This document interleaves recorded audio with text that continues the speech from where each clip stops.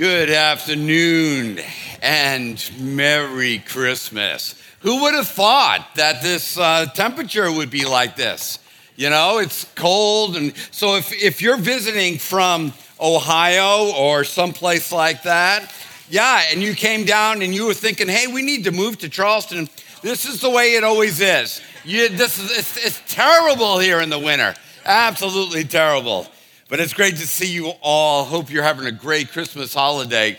We have been talking about Christmas for the last couple of weeks, and we've been talking about how Christmas introduces something better. We're kind of in a season where we all want something new, at least like maybe the next 6 to 18 hours. You're looking for something new, something better possibly in your life. Now, I don't know about you, but you see on the commercials, you see all the different things you get for Christmas. I have to admit, there's one commercial I really can't stand, and nothing against it. I mean, if you're getting this is awesome. I'm just going to have to not like you for a little bit. But if you're getting the Lexus surprise with the car in the driveway with the big bow on it, I mean, it's like, oh, come on. I mean, that's something. But I love the best commercial. The best commercial out there is the guy that gives his girlfriend the puppy dog in the snow. And then she turns around and gives him a brand new GMC pickup truck. That lady's got it going on. She really has it going on. But we all look for something new in life. And we all look for something that is better for our lives, whether it's a job, a house, moving to Charleston, whether it's being in a relationship with a person. We're constantly looking for something better for our lives. And the problem is not everything that we invest in delivers that. Sometimes the job doesn't do it. So what we've been doing is learning about what is it about God, what is it about Christmas that provides us with something better. And as a church, we've been learning about the something better of God, and we've been learning about it. We've learned that the something better of Christ changes your expectation out of life. It changes how you interact with other people. It changes how you think about yourself. It changes how you think about God. It changes how you find purpose in the universe. That it is something that substantially affects your life. So the Christmas story tells us about this something better that God has to offer each and every one of us. And like Mary and Joseph, just like the Magi and just like the shepherds, we have to decide whether or not we're going to take that something better that God is offering us. So when I was thinking about, what I have personally learned over the last couple of weeks, there was this one idea that was given to us by the Magi, the wise men, that really kind of got me. You can listen to 1,000 sermons, but there may be one that just kind of grabs you, one idea, one thought that really jumps out at you. And you're familiar with the story, and let me read it to you, but it's an idea that the Magi present that really seems to say something new and something better is happening in this Christmas story.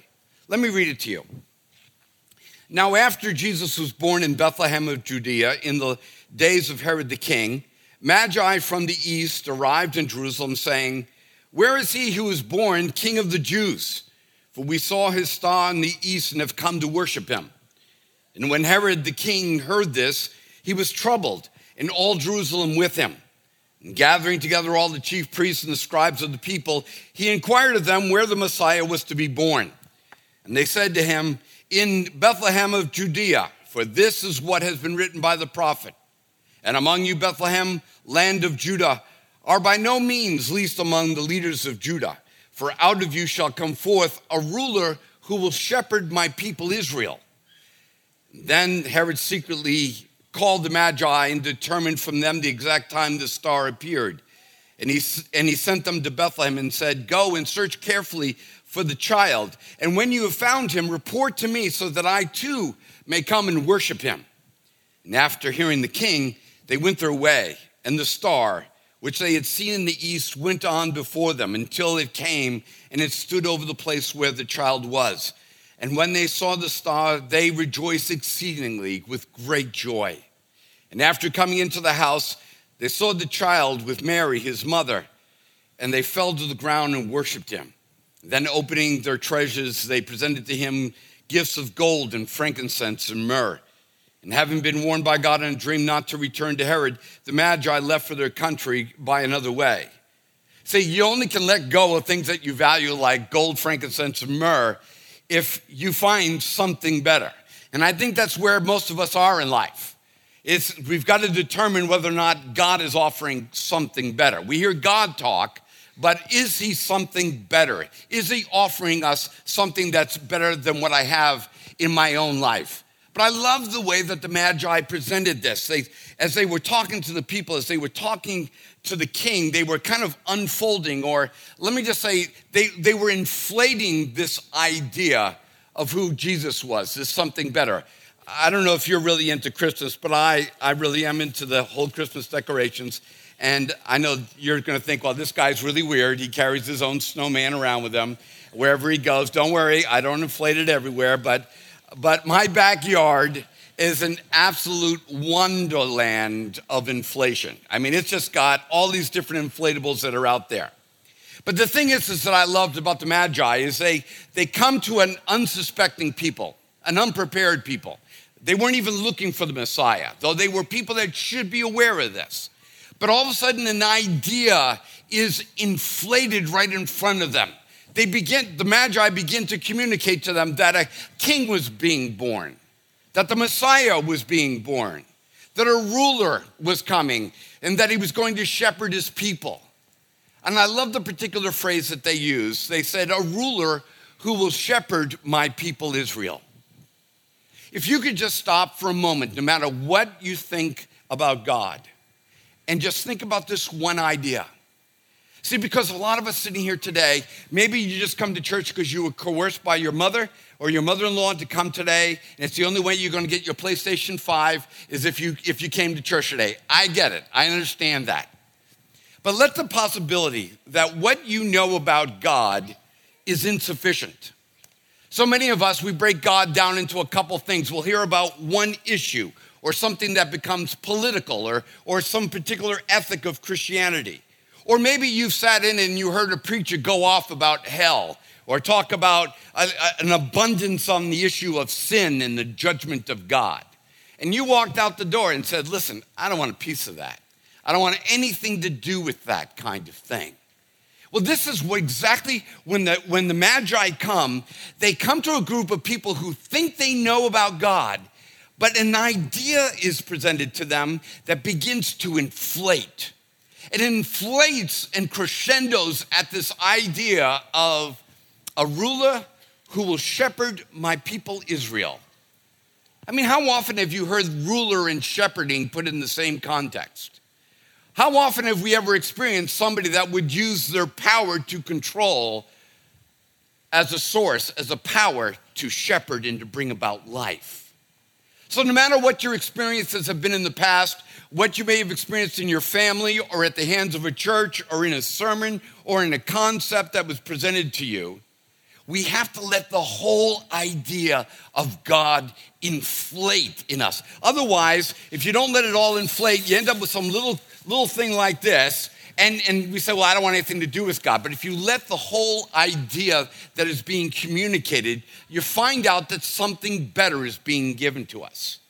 The prophet Isaiah put it this way when he talked about the unfolding of something better for you from God. He said it in Isaiah 9, for a child will be born to us. So we're starting here. A son has been given to us, and a government will rest upon his shoulder. You see the inflation of an idea happening. Then it goes from his name will be called Wonderful Counselor, Mighty God, Eternal Father, and then it crescendos. It is at full stature with this idea of Prince of Peace. So let me just say, if you have had any concept of God, and it's kind of been blown into you, this idea of God, that has not ended with the concept that he is a giver of peace, that he is a mighty God, a wonderful counselor, then you have not received the inflation of the full gospel of Jesus. You have not received the full story, the full idea of what the gospel was trying to communicate to us. And so today, God wants the idea to reach its fullness in your life. That is what is happening in the story. I mean, just in one of those titles of Jesus, this concept of God being an eternal Father. Just imagine that. The concept of belonging, origin, and empowerment coming from an eternal Father. You may have pushed back on certain stands that you've heard in the political realm or maybe even from a church. You may have had problems like, how can a loving God allow a place like hell to even exist? Or maybe allow earthquakes to happen on planet Earth, or snowstorms where there's traffic loss and people die and all that. And if that was the only idea you ever got of God, I would agree you are wasting your time sitting here today. The Magi, if that was the only part of the message of God that they knew, they would have never had left the East to go and to search for the birth of the child. But they knew the full inflation of the story, that it's not just about these things, but there's this full, robust concept of that the governing of God comes to us through Jesus, that the counsel of God, that the belonging and the origin of our souls comes to us from God, and that at the crescendo of it all, God is saying, I don't want to hurt you. I want to bring you peace. I want to bring peace to your mind, to your soul. I want to bring peace into your relationships. I want you to know there's peace between me and between you. And when we allow this whole idea to inflate, it is the something better. I mean, new Lexuses, when you walk out in the morning, are really cool. And a GMC pickup truck or a small baby puppy, they're awesome. A new job and maybe a new relationship may thrill you for a couple days or even a couple years. But something that lasts eternally, that is given to us by God, is the true something better that is being offered. And what we need to do is allow it to inflate in us. The Apostle John spoke and said it this way. He said, there was the true light, which coming into the world enlightens every man. What is enlightenment? Enlightenment is a form of inflation. It is an intellectual and spiritual and soulish inflation. He said that there is a light, which is Christ our Savior, comes into the world to begin this inflationary process for the snowman that we are to begin to inflate, to come to full life. He said he was in the world and the world was made through him and the world did not know him. He came to his own and those who were his own did not receive him. But to as many as received him, he gave them the right. What is a right? It is the same, it is a judiciary term, same for that of light. It is the idea of expansion. It's the idea of inflation. It is becoming fully alive. And he said, to as many as received him, he gave the inflationary power to become the children of God. A man, a woman, fully alive with the breath of God.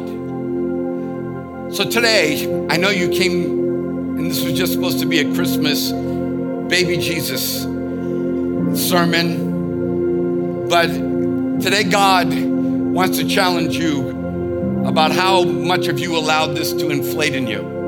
Maybe you're a good, faithful Bible belter. You've been going to church all your life.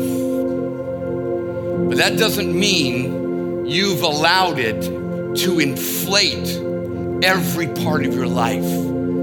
It doesn't mean you've allowed it to inflate you as a dad, as a mom, as a single person, as a husband, as a wife. It doesn't mean you've allowed it to reach to every part where you begin to stand a full man or woman of God. If you can find something that offers you that elsewhere, go elsewhere and get it. But this is the something better that heaven gave on that day, in that manger, in that baby, was the promise of something better in life. We're about to go into a moment where you receive communion. And I know that we do it as routine as Christians. So we do it every Sunday, once a month, whatever it may be. And you come up and you receive. What is really going on here? What we're offering you, what heaven is offering you in communion is the power of inflation. It is the power to inflate the life of Christ in you. As you eat and drink in faith, honoring the sacrifice of God in Christ, what you are saying to God, what you're saying to heaven is, God, I want to be fully alive. I need your spirit of resurrection in my life. I need something better. And Christ today, represented in communion, is offering you something better. So let me invite you. Go beyond what you thought Christianity was. Go beyond your objections. And I have objections. There are some things I don't like about the faith that I love and don't fully understand. But even the things I don't understand, I will not allow to keep me from becoming fully alive in Christ. So let me encourage you to maybe take that step. And maybe you're here and you have been Christian all your life, but your words have never been inflated. Your thought life has never been inflated. The way that you talk to your wife has never been inflated. The way that you honor your husband has never been inflated. The way that you parent, the way you do your work, the way that you're a boss at work, the way that you live your life has never been fully inflated. Today, God is offering you something so much better. So let me encourage you. As we offer communion, you don't have to have it all figured out. We're not asking you to fill out a document or anything like that. We're just asking you to consider that the Prince of Peace wants to give you something better and has paid an incredible price for you to have it on the cross and proved he can give it to you through his resurrection. Let me invite you to this moment with God. Father, we thank you because new life does not come to us because of batteries or because of performance or because of what we drive or what we do for a living or how often we've gone to church. But it comes to us through the promise of new life through Jesus Christ. It comes to us through that one that came to earth that we may have life. It comes to us through that one who gave up his life that we may have new life in the power of his resurrection. So God, some of us here are deflated. Some of us, we have no hope in us, but all we have had is the anxiety of the world that has sucked life right out of us. Some of us are bent over and distorted with the mistakes that we've made. But today that you want to breathe mercy and forgiveness and compassion into us. So today, we don't understand it all, but like the Magi, we come looking for the Christ child. And maybe we were like Israel. We were unaware it was happening under our nose the whole time. But today, we come to worship, to receive the new life of God through Christ our Savior. We invite you to come and receive the inflation of new life through the body and blood of Jesus Christ and the resurrected Spirit of Christ.